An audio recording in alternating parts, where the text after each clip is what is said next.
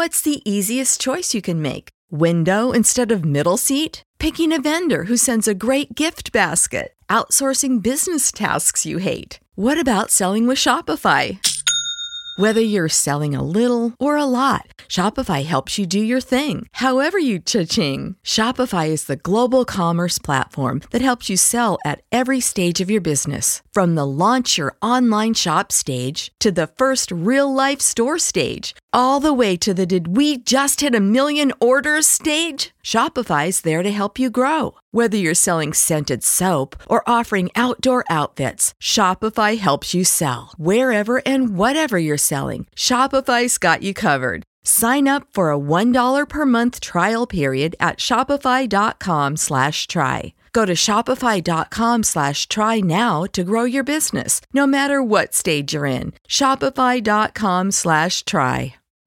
You know how to book flights and hotels. All you're missing is a tool to plan the travel experiences you'll have once you arrive. That's why you need Viator. Book guided tours, activities, excursions, and more in one place to make your trip truly unforgettable. Viator has over 300,000 travel experiences to choose from. Everything from simple tours to extreme adventures and all the niche, interesting stuff in between. So you can plan something that everyone you're traveling with will enjoy. Real traveler reviews give the inside scoop from people who've already been on the experiences you're considering. So you can plan with confidence. Free cancellation helps you plan for the unexpected. And 24/7 customer support means you can travel worry-free. Download the Viator app now and use code Viator10 for 10% off your first booking in the app. Find travel experiences for you. Do more with Viator. The ship here. Sounds good. Let's go for it in 3, 2. Well, happy holidays. We get ready for the Christmas weekend. Good to be back on the Sports Media Watch podcast. I am TJ Reeves. Dr. John Lewis with me from sportsmediawatch.com, the purveyor, the owner, the operator. Good to be back with you. You've been making a list, checking it twice, trying to find out if I've been naughty, you've been nice. I'm just playing on all the words. How are you for another week? Good to be back with you. I'm doing well, just getting by. Haven't gotten the tree yet. Wait a minute. We are like T-minus days away, depending on when they're hearing the podcast. And we do not have a tree as of yet. You do not have the standard artificial tree that we've had in the Reeves household for 2 decades. No artificial. Well, we ordered a real tree. It did arrive today. It was supposed to be 7'5" and it was 6 feet. And it's not a big deal, but you paid for a tree that was 7. Are you trying to return said tree days before the big one? Yeah, it's going to get. So this is requiring somebody to come back and pick it up, and presumably on that return visit, are they bringing you the other tree in the same visit? Allegedly, I've ordered an artificial tree to be delivered tomorrow. Okay. So this is a cliffhanger. Stay tuned. John may make a social media post with pictures for verification here on the tree. I did put on my social media that Santa Grande has made his appearance in front of the Reeves household, which again, we have an inflatable Santa that usually would be at, like, for example, a used car dealership or an apartment leasing office or something. He's a huge Santa is my point. He's up in the front yard. He did make an appearance this week. So for those that are late decorators, John and I are members of the club. We just let you know, happy holidays, Merry Christmas, Happy Kwanzaa, Festivus for the rest of us, and anything else that might be covered for this week. We've got a lot to go over, from the World Cup to the NFL and everything else in between. NBA about to play on Christmas Day before we're back. We got a lot to go over. Thank you for finding us, however you've done so. Social media link, John's sportsmediawatch.com website. Make sure you're following or subscribing. Apple Podcasts, Google Podcasts, Spotify. You'll get this podcast automatically. Yeah. Everything that's on the feed. For example, we had a fascinating interview with Patrick Crakes formerly of Fox Sports, now one of the top media consultants in and around television ratings. Great conversation that's on this podcast feed a couple of podcasts ago. We also put up as its own conversation Rachel Bachman of the Wall Street Journal talking about women's sports, in particular women's volleyball, talking about the WNBA, Brittany Griner, John. Yeah. They can hear those conversations in their entirety separately if they're on the podcast feed, right? So we make it convenient for them. We make it easy for them. Absolutely.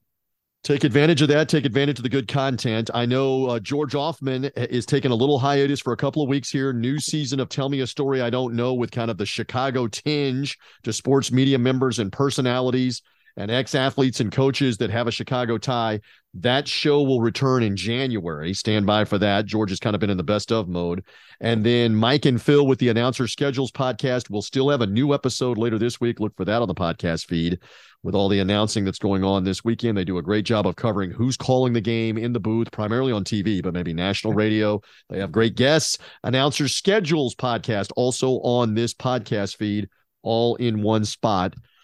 There you go with the disclaimers. Let's get into the topics and the subjects. When we left last week, we were wondering about the World Cup final. At the time, you and I did not know if it was France or Morocco to be playing Argentina. Yeah, that's that true. game was played the next day. France won, so the defending champs were playing Argentina.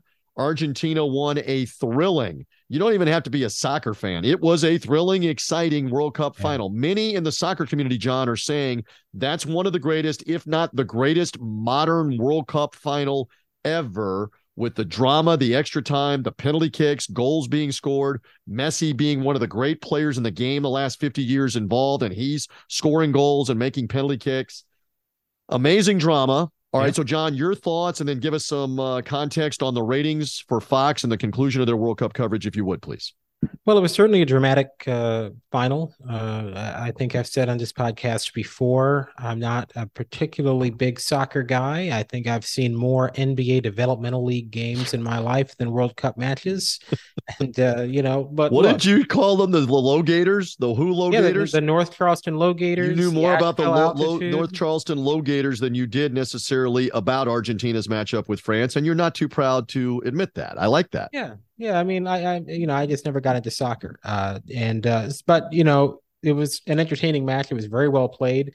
Great defense. There were a lot. It's the first time I've ever really watched a soccer match and been interested in what was going on. I'll be honest about that. I never got into the USMNT or the USWNT, So for me, that was the most exciting soccer match I've seen. Now the sample size is pretty low for me, but it was the first time I've watched soccer and, raised my eyebrow at a play, like, oh, that was pretty good. And that's I don't mean to sidetrack you, but I will tell you, having watched a bunch of World Cup and a bunch of World Cup finals, that was by far, I mean, there have been dramatic ones, the best played, especially second half all the way through to the dramatic conclusion of their regulation time. Dramatic with 2 goals in the extra time because it looked like Argentina was going to win it on a goal, and then France able to tie it on a penalty kick. Now we're going to the actual penalty kick shootout to end it. That hour and a half was as crazy good, dramatic as they have had in a World Cup final in decades. And that's me saying that with some level to add to you of having watched a bunch of these. It was that good. Continue on, including with the ratings. Yeah, no, it was a very well played match. If even I could tell that it was a well played match, then that says it all, right? Given my lack of soccer viewership, and people tuned in very large numbers. We still have not seen the match window necessarily. I was able to, via a source, see the viewership that from the 10 a.m. to the end. So that, I believe, is the match window. I don't know what Fox will determine is the match window. But assuming that it's 10 a.m., which is when the match started, to the end, then you're looking at about 24 million just on linear TV alone. Wow. About 27 million if you include the streaming. But, let's just keep it at linear, right? I mean, or to put it another way, let's just keep it at what Nielsen is putting out there and not include Adobe Analytics and all this other stuff. On a Nielsen basis, from 10 a.m. to the end of the match, 24 million viewers, right? 17.9 million on Fox, 7 million or 6.1 million on Telemundo. And so 24 million, that would put it just behind the Spain-Netherlands final in 2010. The Germany-Argentina final in 2014 was at 27 million. Women's World Cup final in 2015 was 27 million. So, it's lower than those, but given the time slot, given the time of year, given the era we're in TV, You're not going to see a Game 7 of the World Series isn't going to get 24 million viewers anymore. Game 7 of the NBA Finals isn't going to do that. We saw UNC play Duke in the Final Four. It didn't get 24 million. Granted, it was on cable, but even on CBS, it was going to get 24 million. So there's not a ton of sporting events that are going to get you to that point. A tremendous number and a tremendous audience for soccer in this country. Even on the Fox only basis, that number from 10 a.m. onward, when are you going to get another World Series game with 17 million viewers? When is that going to happen? Even if the Yankees get in there, right? The only, again, you're only going to get 17 million for a World Series game again into Game 7, or for the NBA in a Game 7. It's just a different time. So 17 million viewers at 10 a.m. Fox News Sunday isn't getting that kind of audience. Right. If it was Chris Wallace, and we should mention here the obvious. First of all, for a lot of people, most of the country that's watching is obviously in the Central and Eastern time zone. We know that. So that's a 9 a.m. Central start. But I mean, if you're in the Mountain time zone and that was 8 o'clock in the morning, how many people were awake on Sunday morning and watching the first half of the game before the real drama started, much less the Pacific time zone? That is tough. So that only emphasizes, now it's almost like I'm a tool for Fox here, like a PR tool. But that emphasizes even more how well they did with that number. Like, for example, you're giving the Women's World Cup number being that massive in 2015, that was a nighttime. Yeah, sure was. And if I'm not mistaken, it was in Canada. If I'm not mistaken, it was a Sunday night as well in the summer. So that's not apples to apples on Sunday morning, where part of the country is not even awake really as of yet to have done that well. So they've got to be thrilled with how it turned out. What else comes to mind for you on this as we wrap it up with the Fox coverage and the drama of it? Well, it was so compared to the NFL, right? The NFL, on a combined basis, the match had more viewers than any NFL window. The Fox only audience is a bit different, but if you're combining, Fox and Telemundo beat every NFL game that day. On an NFL Sunday, the World Cup was the most watched event. That's not too bad. Granted, you get to combine the numbers with the World Cup. We know that between Fox and CBS, there were more viewers watching in that 1 p.m. window overall. But still, tremendous in the demographics. The World Cup was the top event. Even just the Fox only audience, including the pre-match in the demos, dominated all the NFL games. All of them, 5.7 and 18-49, beat them all in 18-34 with a 4.66. In fact, I'm actually tempted to take a look and see how many NFL games this season have had a higher rating in 18-34. Let me see if I can quickly pull that up. I'll share with the audience again. John is amazing at rattling this off, but you're now actually looking at something. So many times when he's rattling this off for the audience on the podcast, he's doing it off the cuff. And from what you're a savant with this stuff. I love that about you. I always have for the year and a half plus that we've been doing this. So were you able to locate other times where the NFL approached that World Cup final number 18-34? Yeah, it has happened a few times this season, but it's only been 10 times this season that the NFL has had a higher rating in that demo, including the 3 Thanksgiving games. So if you take that out, just an ordinary NFL Sunday, it's only happened 7 times. And, look, I mean, that still shows you the domination of the NFL. But, it's still pretty impressive. And the other thing, too, the NFL in that morning time slot, granted, they're not putting their best games on and they're on NFL Network. But in that morning time slot, we're not seeing the NFL get 24 million viewers. They're getting 5 million. That Buccaneer, we went over it, but refresh me. The Buccaneer Seahawks game, I think, was the highest rated one. It was on the NFL Network from Germany in November. I was there doing Buccaneers radio. Yep. But what did it get? Like 10 million, maybe? I don't even know if it got that many. To your point, to be that early. Yeah, it was 5.6 million. There you go. So not even, and again, that's apples to apples on, that was a 9:30 Eastern time start in the morning. Again, half the country is still basically asleep. A lot of the country is still asleep. Trying to get that out. This was interesting, and I was in communication with you as that game dragged into extra time, or their version of overtime, which again, I was with my 14-year-old twins watching this, and they were asking me, okay, what happens? Is it sudden death like hockey?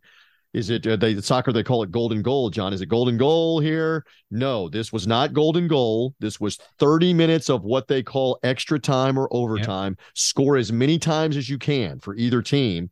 So you were guaranteed that the game was going to go like another 35 minutes. It's not like a walk-off Stanley Cup final goal that ends the game right then and there. And so as this got closer to 12:40 Eastern time, 12:45 Eastern time, extra time is ended. We're headed to the penalty kicks. I'm in communication with the Dr. John Lewis saying, what is the contingency if we get to the top of the hour where the Cowboys are about to kick off with the Jaguars, the Eagles are kicking off with the Chicago Bears in Chicago, both on Fox? Are we going to have that on Fox Sports 1, which, John, they were simulcasting the World Cup on Fox Sports 1. I kept wondering, are we going to get there where these kickoffs are going to happen on FS1 cable? So follow up on that point. Well, I have no idea what was going to happen. Fox never said what their contingency plan was. And so they never have to tell anybody because, even if it was at all, if there was any contingency where the NFL was going to get bumped to FS1, the NFL doesn't want people to know that. And I don't think FIFA wants anyone to know if the contingency was for the World Cup to get bumped to FS1. Right. Like nobody really wants to, a couple of years ago, and all the muck and mire of what went on with the Masters in November, that report came out. Well, if the Masters goes to XYZ and runs into the NFL, the Masters is off CBS. It'll go to ABC. Probably not the greatest piece of news for Augusta National. It's a bad. So they had worked out a deal to have it on ABC or I would have thought it would have gone to the Golf Channel. Maybe, but then again, that's cable. Yeah. That's cable, exactly. And you would have been losing your audience there too. But you're right; they were trying to fulfill that on an NFL Sunday, right. And if I'm not mistaken, CBS did not have early games, so they were doing this for the 4:30, the 4:30 Eastern time window, and there was still a chance they could have a sudden death playoff. It was realistic that might have happened where you're trying to bump into NFL games.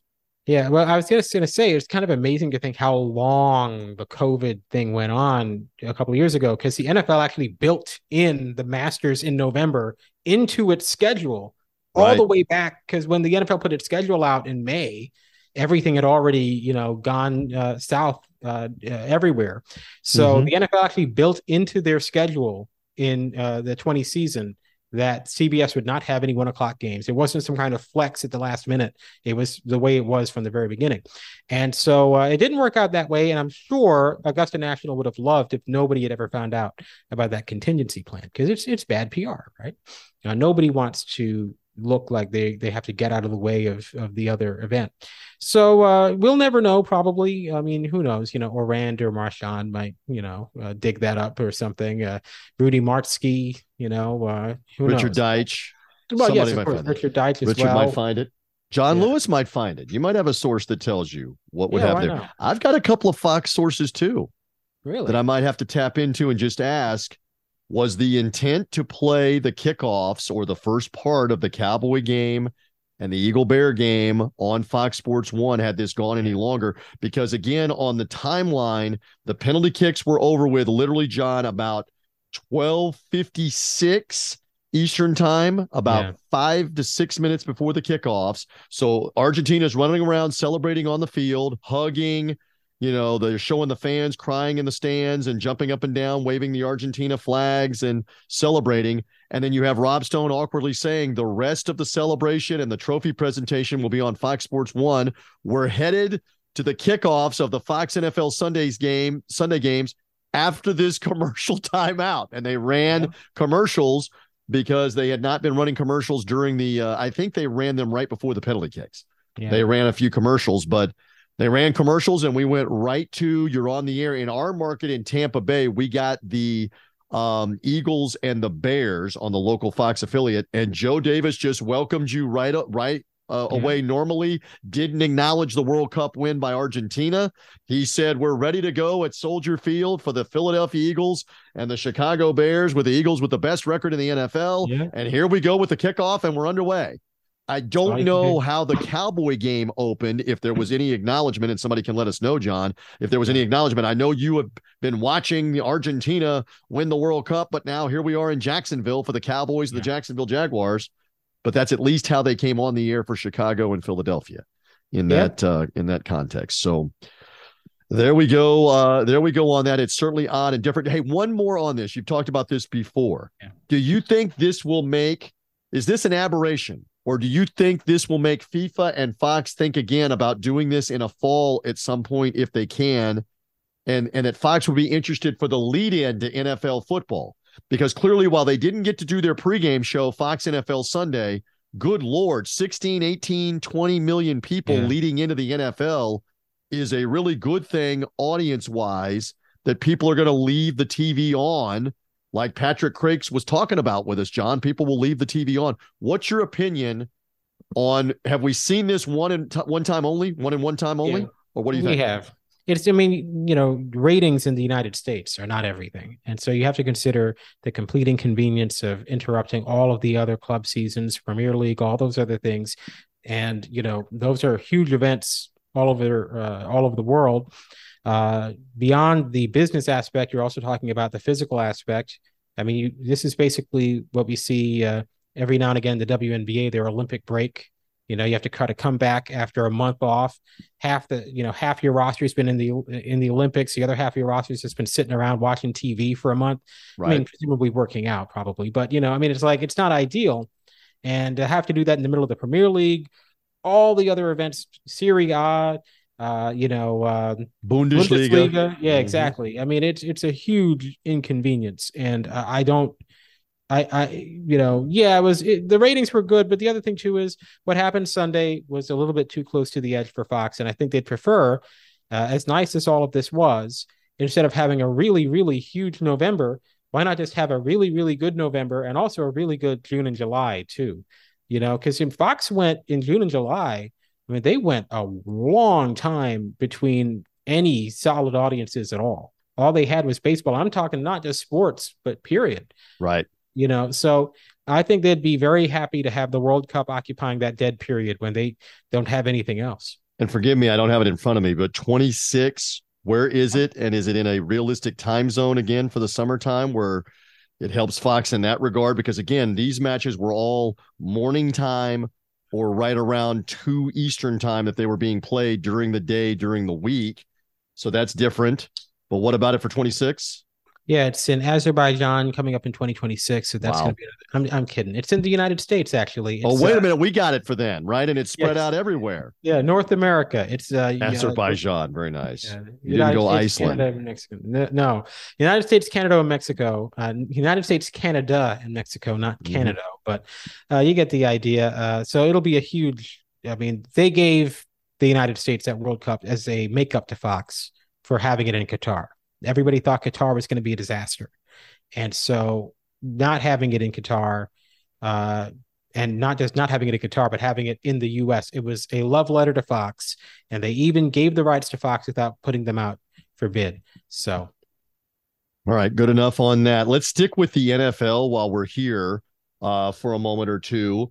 So they played on with those games and with the ratings. Obviously, I was involved. Oh, my Lord. And we'll talk more about this a little bit later on about the aftermath of the Buccaneers' meltdown loss to the Cincinnati Bengals. I do have to keep saying the defending AFC champion Bengals, who were in the Super Bowl a year ago.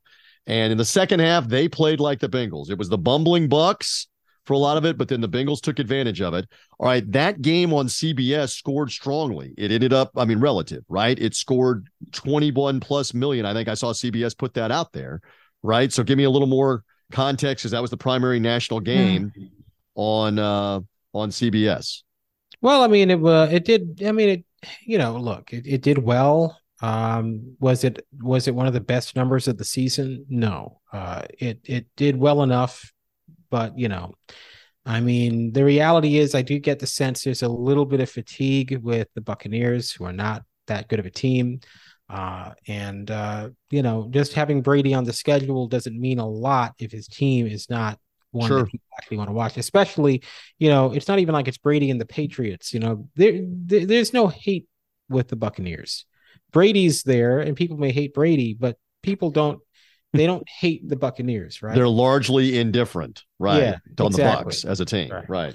This isn't like LeBron going to the Lakers where people already hated the Lakers and people already hated LeBron. So it was like perfect, right? But nobody really feels that strongly about the Bucks. And so if they're not going to be any good, but it wasn't a bad number. It just was kind of middling, the kind of number that doesn't really, it's just kind of there. Understood. And so that kind of leads. And by the way, we had the same thing with Monday night where you on paper had Aaron Rodgers and the Packers at the beginning of the year or in the offseason playing the defending Super Bowl champion Rams. Should be a humongous game. But by the time you got to December the 19th and the actual game, they're both bad. They're both out of it. Matt Stafford's long gone. Aaron Donald's not playing. Rodgers has been hurt. So that game, again, I don't have it in front of me, and I don't know what you have as we release the podcast here. That game couldn't have done very much in the ratings. Aaron Rodgers and the Packers or not at Lambeau. I mean, for ESPN and for Monday Night Football, they thought they had one thing, just to the point about Brady and the Bucks, and they absolutely had a 4-9 against 5-8 game in that one for Monday night. Well, it was ESPN's most watched Monday night game in week 15 since 2011, but there's a huge caveat with that. It was simulcast on ABC. Right. Viewership was the same as last year when Vikings Bears was simulcast on ABC. So it did at least hold up well. And it was also Manning cast on ESPN too. So you had the simulcast, and you had the second broadcast. Yeah, as it occurs to me, I think last year might have just been ABC and ESPN with no Manning cast. So it was ABC and ESPN too. Throw in, Disney XD, whatever. I mean, why not? You got to find all those ESPN, the Ocho, and anybody else that was maybe showing it. ESPN Deportes. Freeform. Have Freeform do it. Remember when they had Freeform do the Ravens Titans game? Freeform. What smart decision making there? I know. I mean, we got NCAA tournament basketball games on True TV. Wow, that's been going on for a decade. Yes, but True TV, I mean, actually, I was going to say True TV has other sports, but I think they just have National Hockey League games previously from NBC on CNBC, the business channel, and Golf Channel. And by the way, the Golf Channel made even less sense than CNBC. Good point. Yeah. Because if you're a fan of Rory and Tiger and Justin Thomas, you want to see San Jose Sharks, LA Kings on the Golf Channel. But nonetheless, the Monday night game took place. So now let's get into this part of it. It's a good segue. So now you've got, and we've been talking about this, the Christmas Eve slate that has the Cowboys and the Eagles as the national standalone game on Fox in the late window, then has a Sunday night. Is that NFL? Saturday night, Christmas Eve night. Is that NFL Network for that one? It sure is. And I'll tell you, no one's going to watch. Well, you know what? I don't know. Maybe I'm wrong.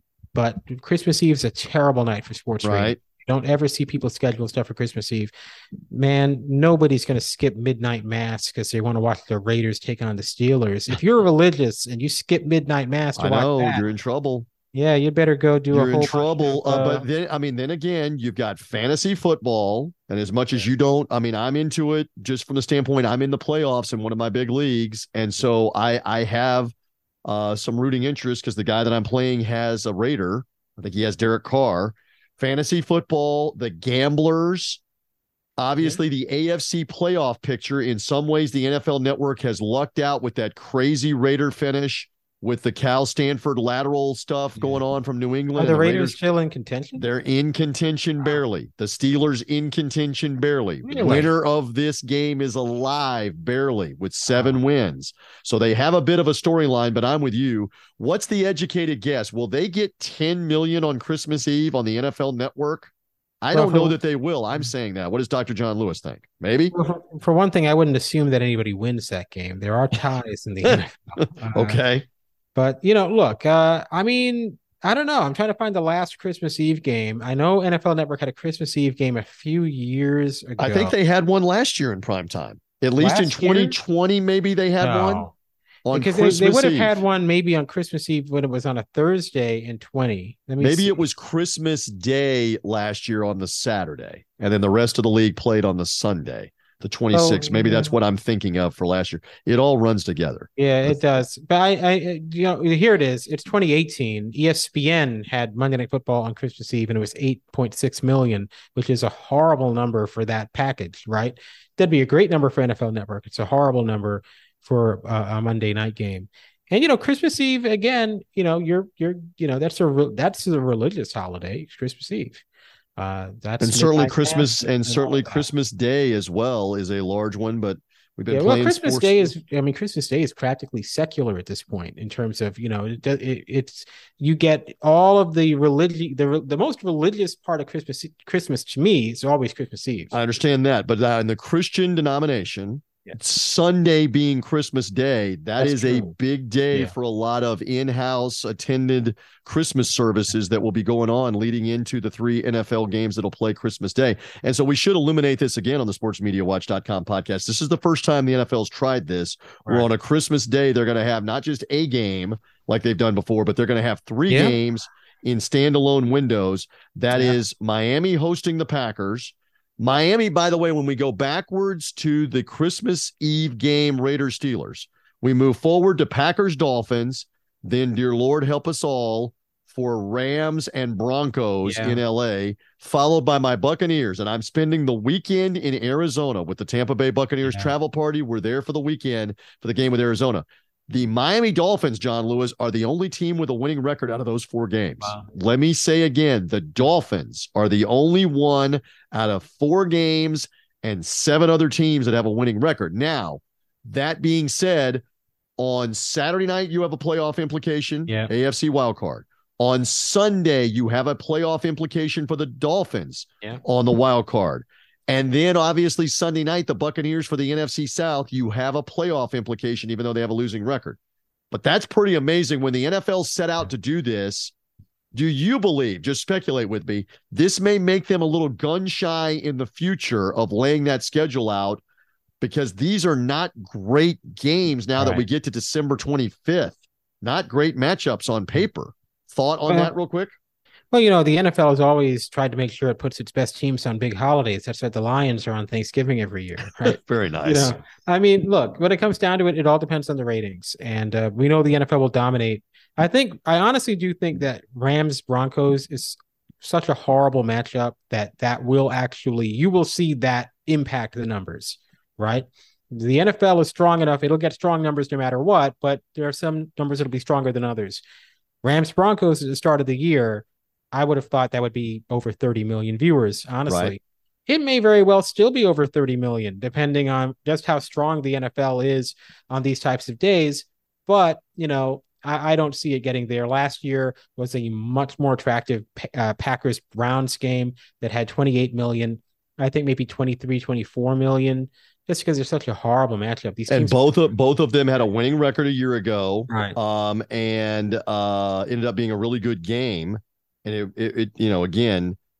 they set out. They had the best of intentions setting out with this triple header. And again, the first game will be on Fox. Right. The second game will be on CBS. And then the final one, the Buccaneer Cardinal game that I'm involved in, is on NBC Sunday Night Football as part of their deal. So it's not like there's going to be a situation back to what Patrick was telling us last week, where you turn the TV on and leave it on the channel, and the second game of a doubleheader comes on. You got to turn the channel on Sunday to CBS. Then you got to turn it again to NBC. How much of America will do that? We'll see.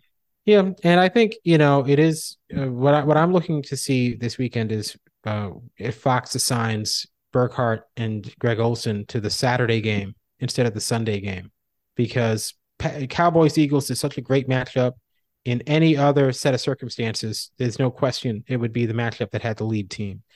The Packers look a little bit better, but Packers don't. I mean that's not that bad of a matchup, honestly. Sure. But I would still, I would have Burkhardt and Davis, Burkhardt and Olsen. Greg Olsen, Charles right? Davis, right. His old partner was Charles Davis. So I'd have Burkhardt and Greg Olsen on that Saturday game, and you can give that Sunday game to Joe Davis.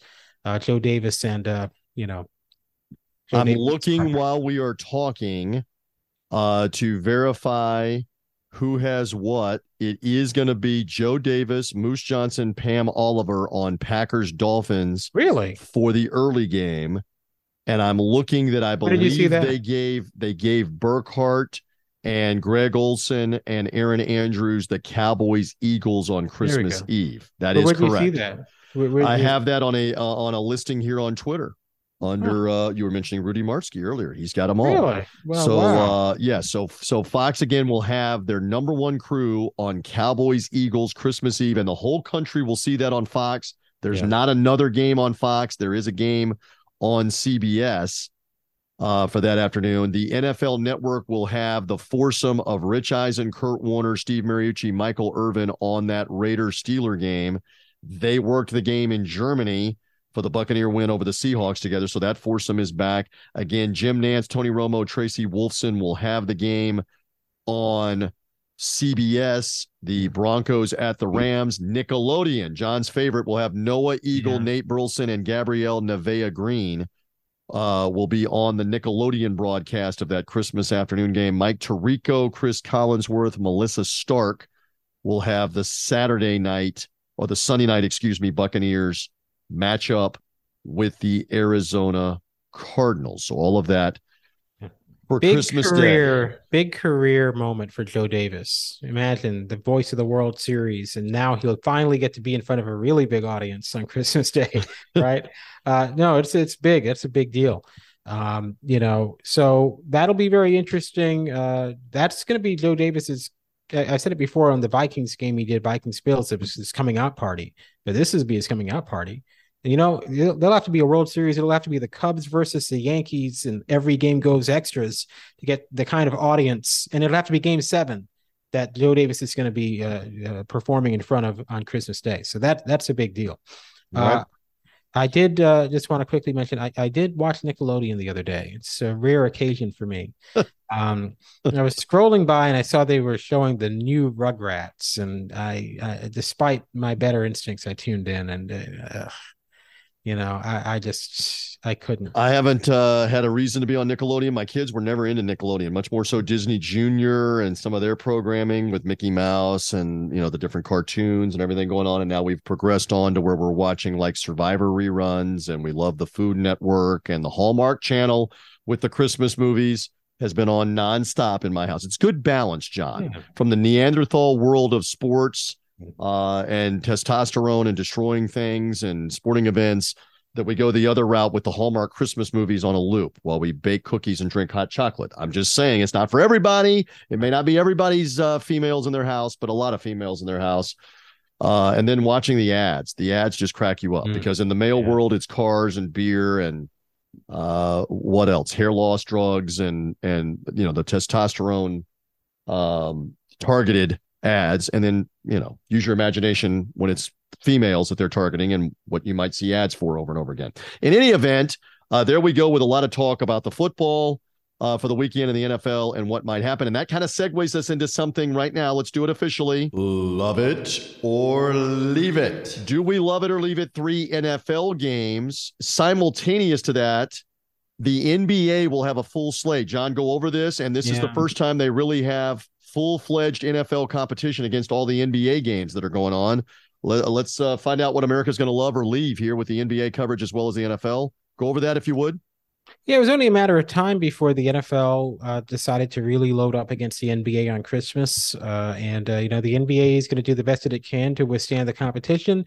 All 5 games will air on both ESPN and ABC, which is very different. ABC has never aired more than 3 Christmas games in 1 year, so it'll be all 5.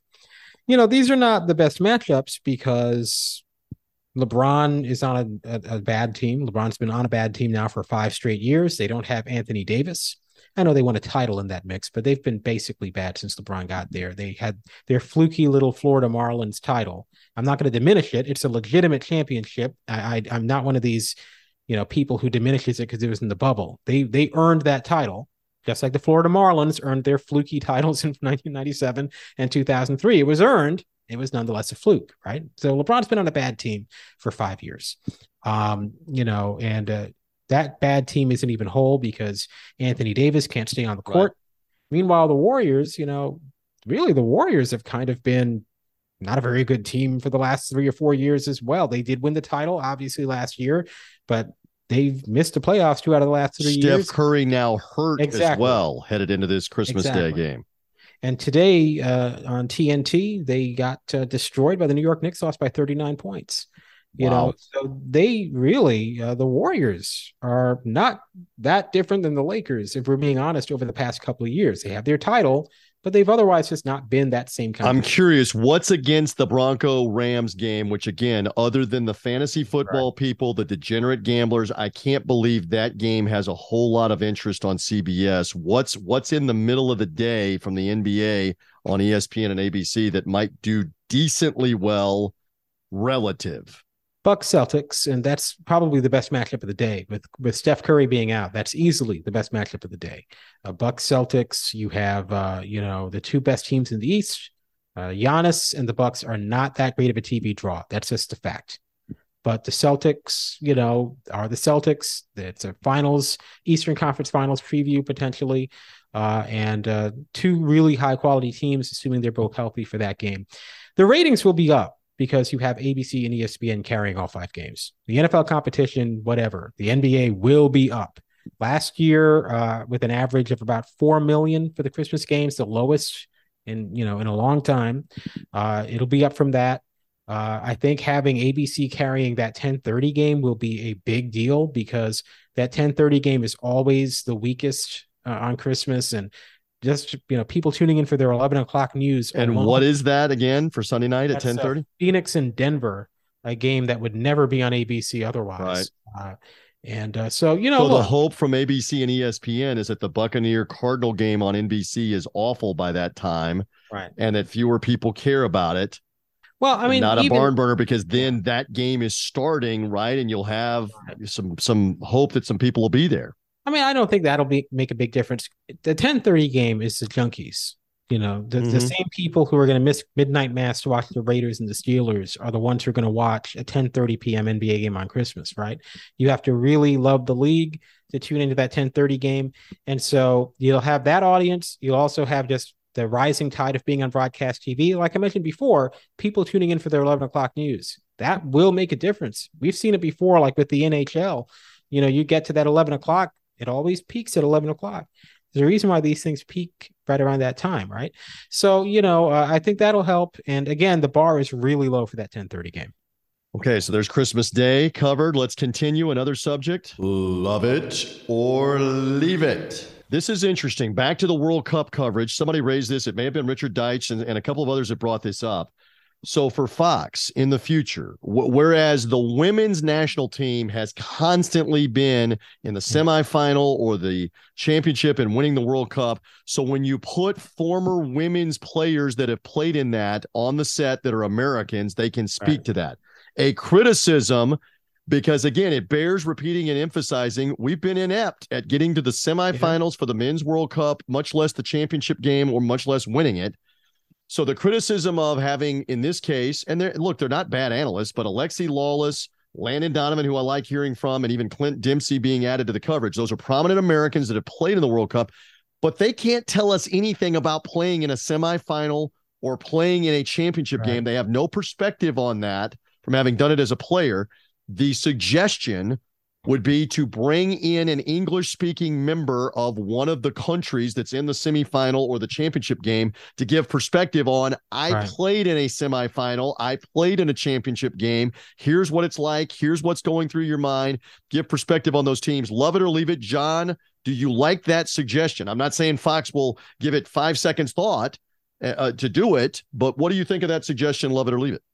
Well, I mean, I don't really like the idea behind it, the logic behind it, because then we're getting into that whole, well, you never played the game kind of thing. You don't have to have been in a final to comment on it.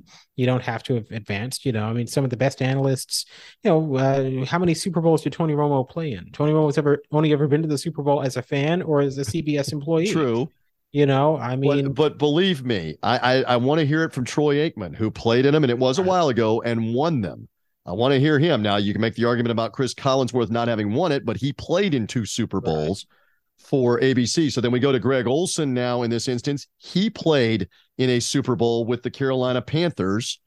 Romo would be the exception. It wasn't Olsen. Olsen was in the 2015 Super Bowl with the Panthers. Man, I was thinking about the Jake Delhomme Panthers. I forgot. Well, right now he doesn't go back that far. You're correct, but the Carolina 15 in 1 year, he was the tight end, and he played in the playoffs and in the Super Bowl on that.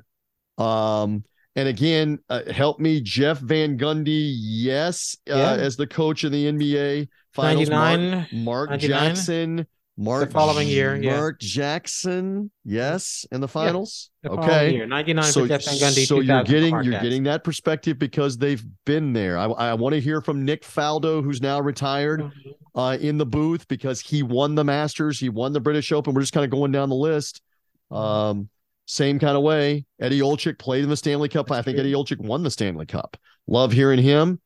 Okay, so anyway, I'm just saying, as a suggestion, you kind of dismiss that out of hand as we don't have to have played in a World Cup semifinal or a World Cup championship, huh? No, I don't think so. I mean, to me, you just have to be a good analyst. I mean, the reality is, if the standard is just making it there in the big four sports, pretty much everyone makes it there. Richard Jefferson made it there to 2 NBA finals. I mean, and that's no diss of Richard Jefferson, but you don't really think of him Richard Jefferson won a title. Oh my goodness, I forgot. He was on the Cavs with LeBron. So he's been there a whole bunch of times. JJ Redick made a finals, believe it or not. Right. With Orlando 1 million years ago. Making it to the finals is actually pretty easy. Well, not easy, but like a lot of these guys have done it. Soccer is different. It's every 4 years, for the World Cup.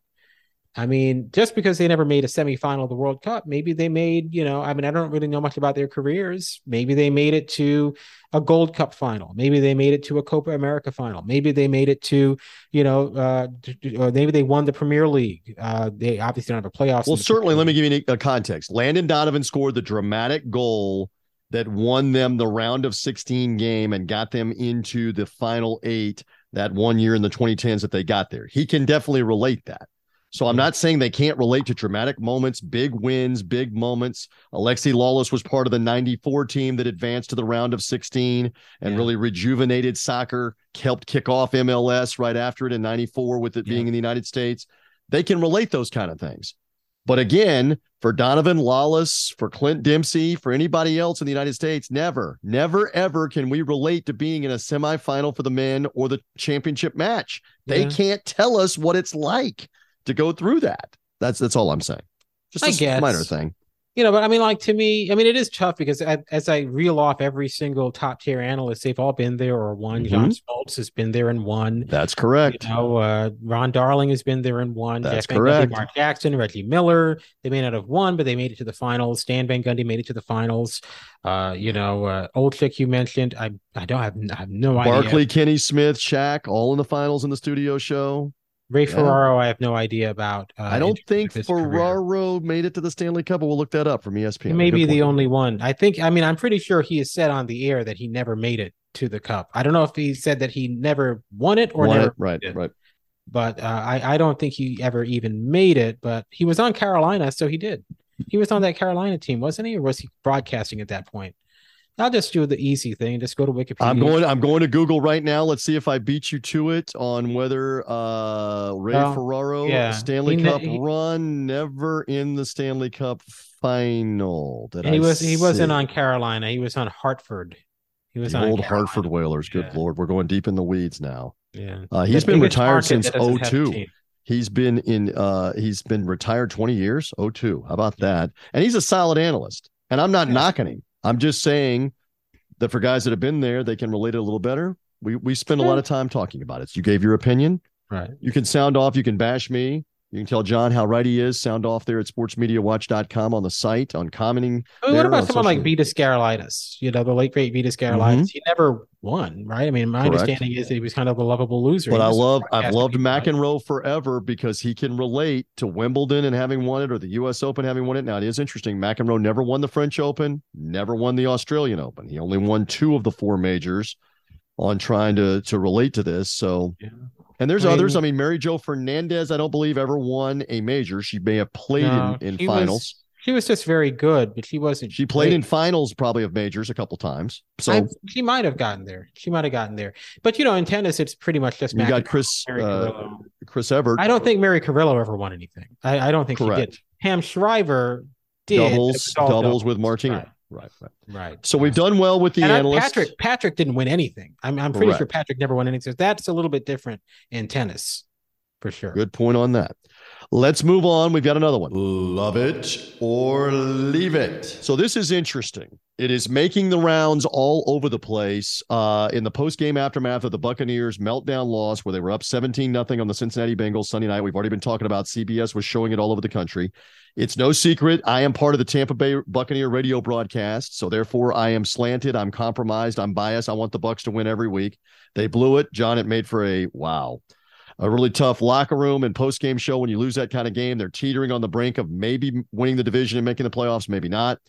All right, so I'll give you some insight from this standpoint. I've been in those locker rooms now for 18 years, and they are tough, and you got to know how to handle people, have relationships with them for my job, because I'm doing live interviews as a team employee and talking to these players and having a relationship. And it's also new and odd because this is the first year that we're welcomed back in the locker room. After 2 years under the COVID restrictions, we haven't been allowed in the locker room. They were bringing players outside the locker room, and then we're socially distanced. They're standing in front of a mic stand, or you saw them standing on the field on a mic stand away from reporters.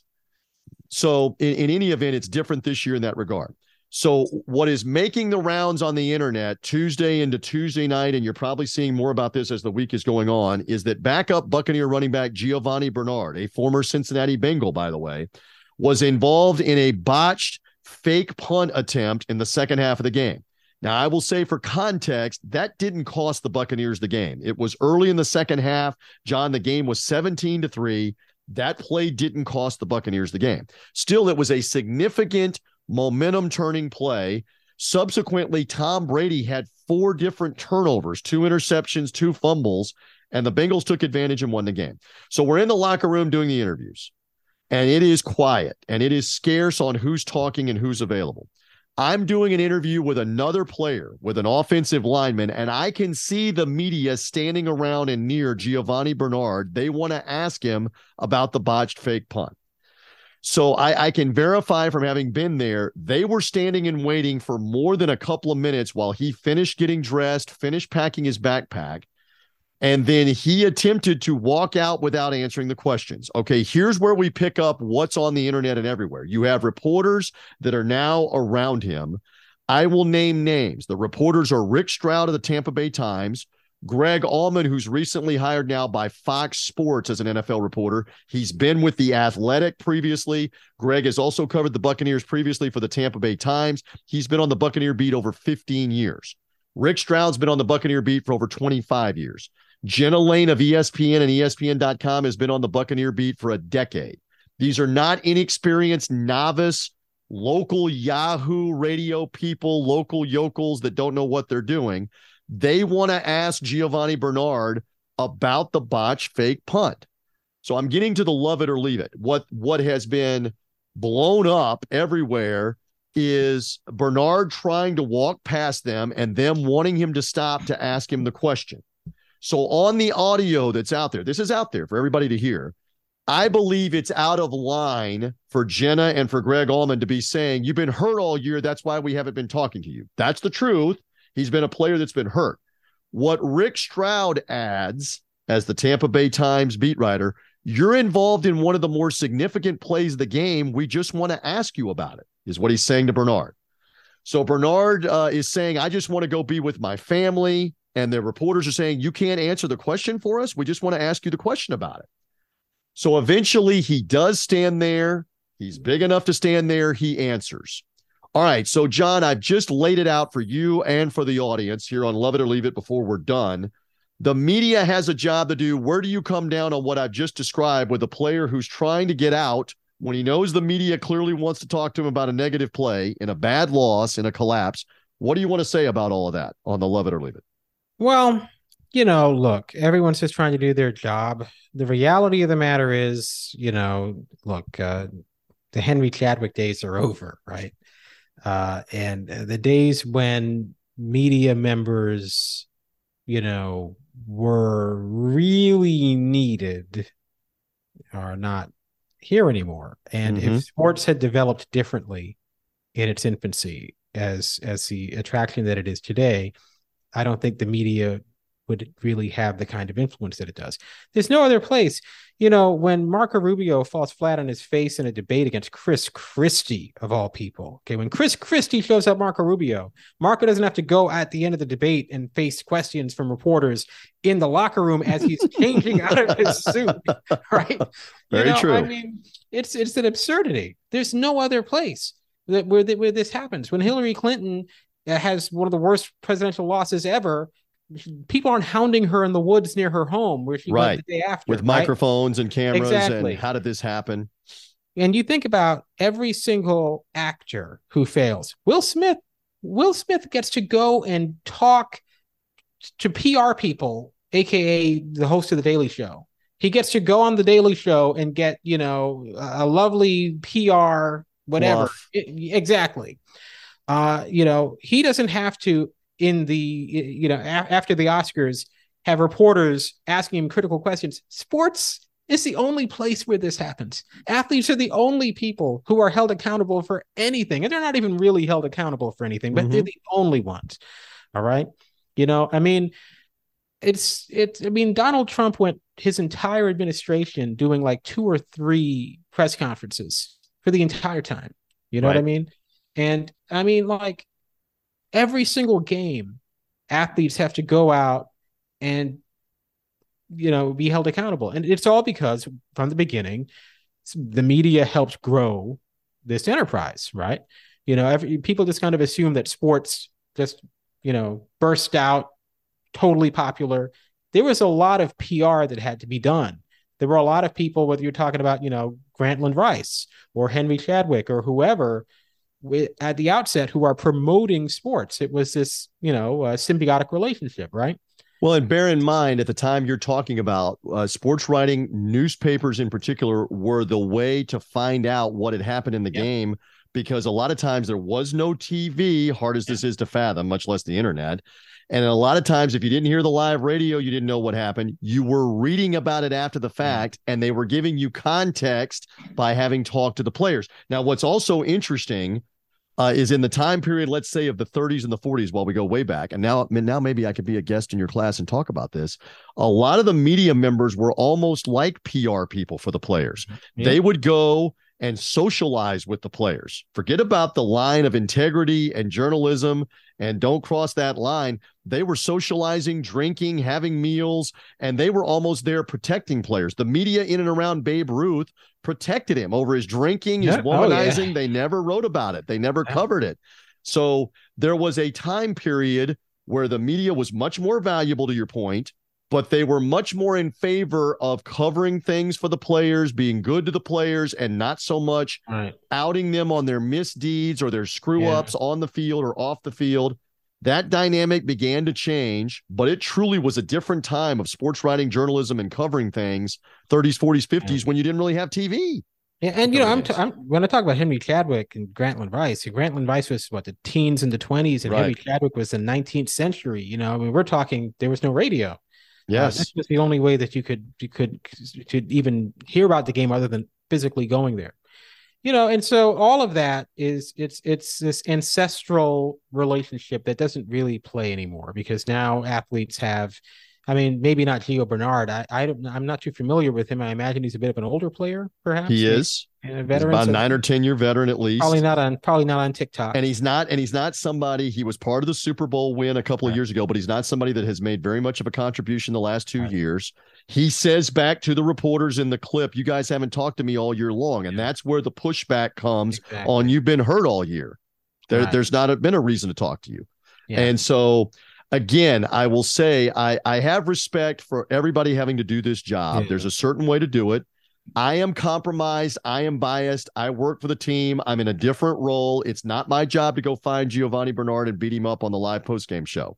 That is for the beat writers, the local media, ESPN, the NFL Network that wants to go and find him. Go find Tom Brady after the game with the turnovers in the media room and ask them the tough questions. That's what they do. I'm just bringing it up on our podcast because it's all over the place, and I wanted your your input on the media trying to do a job and walking that line on how you handle players. And I will further say the classiest guys are the ones that want to stand there after defeats. Yeah. Because it's very easy after wins to stand there and gloat and soak it in and you're a hero. It's much tougher. I have much more respect for those that are going to stand there after defeats. And I often make deals with guys. Can I just tell you, I will say to a player, and I did this Sunday with one of the Buccaneer players. I said, hey, after the next win, I'm coming to you to talk to you about the win. He goes, deal. He looked at me and I said, thank you. You were class to stand here, because I'm talking to him immediately after the game. So there you go. There's some of the dynamic. I pulled that back. Anything else you want to say in closing before I move on to one more thing and we're good? Well, I was just going to say, I mentioned TikTok before. A lot of younger athletes are going to go through there. People are building their brands. They don't really need the media. I saw an ad for Livy Dunn from LSU the other day. I mean, come on. When was the last time, other than Caitlin Ohashi, you ever even heard a college gymnast's name? And you see an ad for Livy Dunn with NIL and social media. I mean, you don't need a member of the media to decide I'm going to profile you. You can profile yourself and become a big celebrity. I mean, it's just unbelievable the way that is working. They all, can I add to you? Yeah. They all have figured out I can be my own media. I can do Tom Brady's podcast, for example, has far more revealing stuff than anything he says after the game in the press conference. And he knows that, by the way, and he's getting paid for the podcast. So he knows elaborating on Monday with Jim Gray about the interception or about how they blew the lead or about the thrilling victory, elaborating on that podcast is worthwhile to him. As you mentioned, TikTok, Instagram, any different social media platform. I don't know if it's that much Facebook anymore, Twitter. You can go on those platforms and you're immediately able to get your message out. Whoever you are, as a prominent player, especially, you can get your message out either written or video or whatever you want to do. You don't need the media as much in that regard. So it is an interesting dynamic. I will say, I don't want sports to be like politics and entertainment, where people just get to walk around without ever having to take accountability for anything.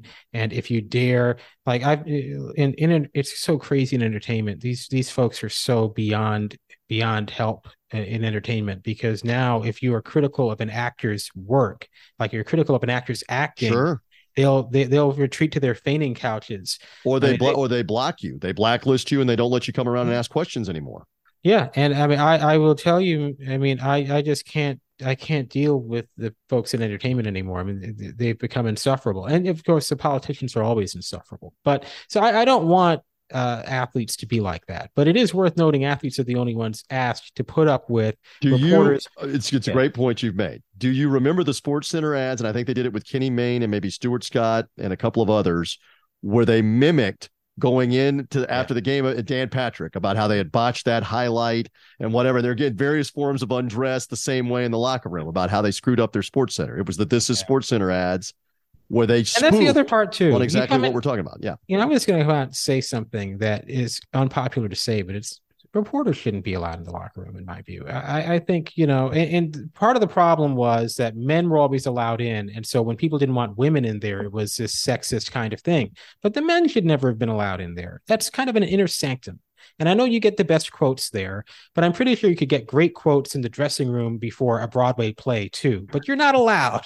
You're not allowed to go into the dressing room and go chat up Bryan Cranston before he goes out and does his play, or afterward. Okay.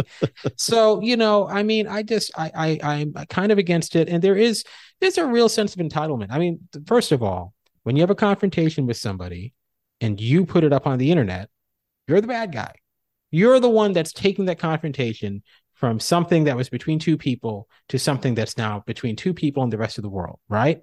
So you're the bad guy in that situation, even if you're justified. Like when you elevate a confrontation from DMs or from, a personal interaction, and you put it out there for everybody, it's like, well, if it backfires on you, you kind of deserve it, honestly. And I mean, look, I haven't really gone into the reaction of everything in terms of, I'm sure Jenna Lane, being a female reporter, probably got a lot of really nasty stuff that wasn't warranted.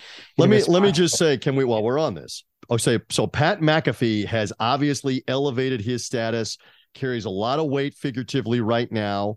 He was going on and on about this on his show. And two things, the record needs to be set straight. Number one, he's a former athlete. So he is biased to those that have been asked questions and don't like it and don't want reporters there. So that cards on the table, that should be out there. The second thing is, I'll use the word on the sportsmediawatch.com podcast. He was ignorant and did not look into what happened. He's saying on his show that Bernard had already been grilled at the point in time and asked the question. He even said this at the point in time that we're seeing the video and they're going on and on with him. Not true. Not correct. Get your facts straight on that. They were waiting for him to get dressed. They wanted to ask him about the fake punt. He was trying to leave, and that's when you see the video roll that's out there and everywhere. They want the answer about the fake punt. Now, again, to your point, the argument about whether they should be in there or not can be had. They're allowed in there. They want the answer. So he's going on and on about they've already beaten him up, and he wants to leave. They had not had a chance to ask him yet while he was trying to leave. We just need to make that distinction. So I'm going to name that name while we're there too. And again, I have had a 30-year career of doing this in locker rooms. I can give you a list that's longer than Santa's list of athletes that have had problems. You have problems with them. They have problems with you. Most of the time it relates around, can I say it? Immaturity. It relates around the inability to understand that other people have a job to do for a lot of them. And that's where things escalate. And that's on the athlete, by the way, who either doesn't care and or hasn't been trained and doesn't care that these people have jobs to do. They have access. They have jobs to do. But in this case, good on Gio Bernard that he stood there finally after being coached and at least gave the answer. Wasn't much of an answer. And that was the end of that one. Yeah. You want to move on? Are you good? Or anything else? Sure. One more. Here we go. Love it or leave it. You mentioned the Christmas tree, waiting for it to be delivered. Do you have, love it or leave it, do you have any other Christmas tradition that you love? We've covered movies before. We've covered foods. Anything else that you love in and around this time of year that has to happen, whatever it is? I'll give the example. I've got to watch part or all of the Christmas Story. The you'll shoot your eye out kid with the BB gun. I got to watch that, at least part of it. And you keep saying to me you haven't watched that all the way through. You've not seen it all the way through? Nope. I have not seen it. I've never watched it. So I do have my American Dad Christmas episodes, Rapture's Light, the one where the world ends and Stan teams up with Jesus during the apocalypse to fight the Antichrist. And all the other great American Dad Christmas episodes. They just did another one this year that, frankly, I didn't really think was that good. But all the ones from the past years, the one with Lisa Kudrow as the Ghost of Christmas Past, when Stan is trying to hunt down Jane Fonda in the 1970s and ends up shooting Reagan. Now I've got to check into this. I got to check into this and see it. Yeah, but so the American Dad Christmas episode, certainly I enjoy my MST3K and Riff Track Christmas riffs that they've done over the years. Golden Girls Christmas episodes, and two of them, neither were particularly good, but it's always nice to watch the Golden Girls nonetheless. Sure. I got the Seinfeld Festivus episode. There you go. I used to watch the Hey Arnold Christmas. This is the one where Mr. Wynn is lonely at Christmas time. Arnold looks into it, realizes Mr. Wynn gave up his baby daughter escaping from Vietnam, right? He gave, that famous image of the folks trying to, and they created that for their Christmas episode. And so Arnold and Gerald somehow managed to find Mr. Wynn's daughter. Because it's a show. It's a show, of course, and it's Christmas. They're 9. They're 9-year-olds, okay? There are no 9-year-olds anywhere in America who are capable of doing what Arnold and Gerald did that night, but hey, there you go. And that was the first season of Hey Arnold. You do realize that you're talking about that for the younger demographic, they believe that the jolly old fat man with the beard is around and can get down everybody's chimney and back up all over the globe. I never believed in Santa. I'm just saying that it's out there, and the belief would be that the jolly old fat man can get up and down every chimney all over the world at the same time in the same night. So it's a season of belief, of suspending suspending the belief. We used to have to answer that in my house because my two are now older. They're 14. On how does Santa deliver all the presents in one night? Because he's really good. I don't know what else I could come up with. Because he's really fast. He's really efficient. Well, he's better than FedEx. He's better than UPS. We're having to come up with anything, John Lewis. Well, if I ever ask that question, I'll just say I bought the gifts. They're for me. I worked hard to be able to buy them for you. I'm not doing any of that Santa stuff or any of that. All right. I think we'll wrap it there. We'll end it there. Anything else in closing here before we're done? We covered a bunch. We covered a bunch from World Cup to the NFL. To even what did you say? Hey Arnold, and what was the other one where Santa's fighting the Antichrist? What was that? American one? Dad. American Dad. Good on that. Anything else, or are we good? Well, on the subject of Hey Arnold, I want another shot at interviewing Andy McAfee. So when I was 10, I had a website, and I booked Andy McAfee, the voice of Phoebe Heyerdahl, to do a live chat, because it was 2000 or 1999 or something like that. And I didn't do any preparation because I was 10. Yes. I didn't do any preparation at all. No good questions. And I totally. And Andy understood you were 10? I don't think she did. I don't think she had any idea. But I want another shot now, so much better at interviewing. So I don't know how we could work that into our sports We'll look into that and see if we can make that happen. She was Phoebe Heyerdahl on that show. And she was promoting Timo Supremo as well that week. I never watched Timo Supremo, which is amazing because I watched pretty much every single show at that time. But that was what she was promoting. I didn't do any preparation. Because you were 10. Yeah, well, of course. A good way to end it. Hey, folks, happy holidays. Merry Christmas. We thank you for finding us on the sportsmediawatch.com podcast feed. John Lewis, have a great weekend. I'm off to Arizona with the Buccaneers for that Sunday night NFL game. We'll see if my Bucs are still alive this week, next week to win the NFL, the NFC South. We'll see if they're still alive when we talk next week. Have a great week. Have a great weekend. Thank you, John Lewis. Have a great Christmas. I mean, as great as you can have having to watch the Buccaneers Sunday Night Football against the Cardinals. Yes, we all have what we have to do for Christmas week. Mine involves the desert of Arizona. Thank you for finding us. Follow or subscribe to the Sports Media Watch podcast feed on Apple Podcasts, Google Podcasts, Spotify. For now, we're good. Happy holidays. Merry Christmas. Enjoy all the stuff. We're back next week. One more time in 2022 before the new year. Bye.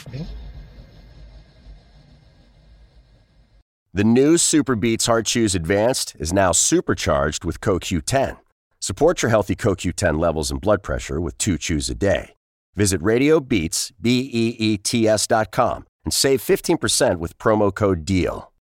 When you need mealtime inspiration, it's worth shopping Kroger, where you'll find over 30,000 mouth-watering choices that excite your inner foodie. And no matter what tasty choice you make, you'll enjoy our everyday low prices, plus extra ways to save, like digital coupons worth over $600 each week. You can also save up to $1 off per gallon at the pump with fuel points. More savings and more inspiring flavors make shopping Kroger worth it every time. Kroger, fresh for everyone. Fuel restrictions apply.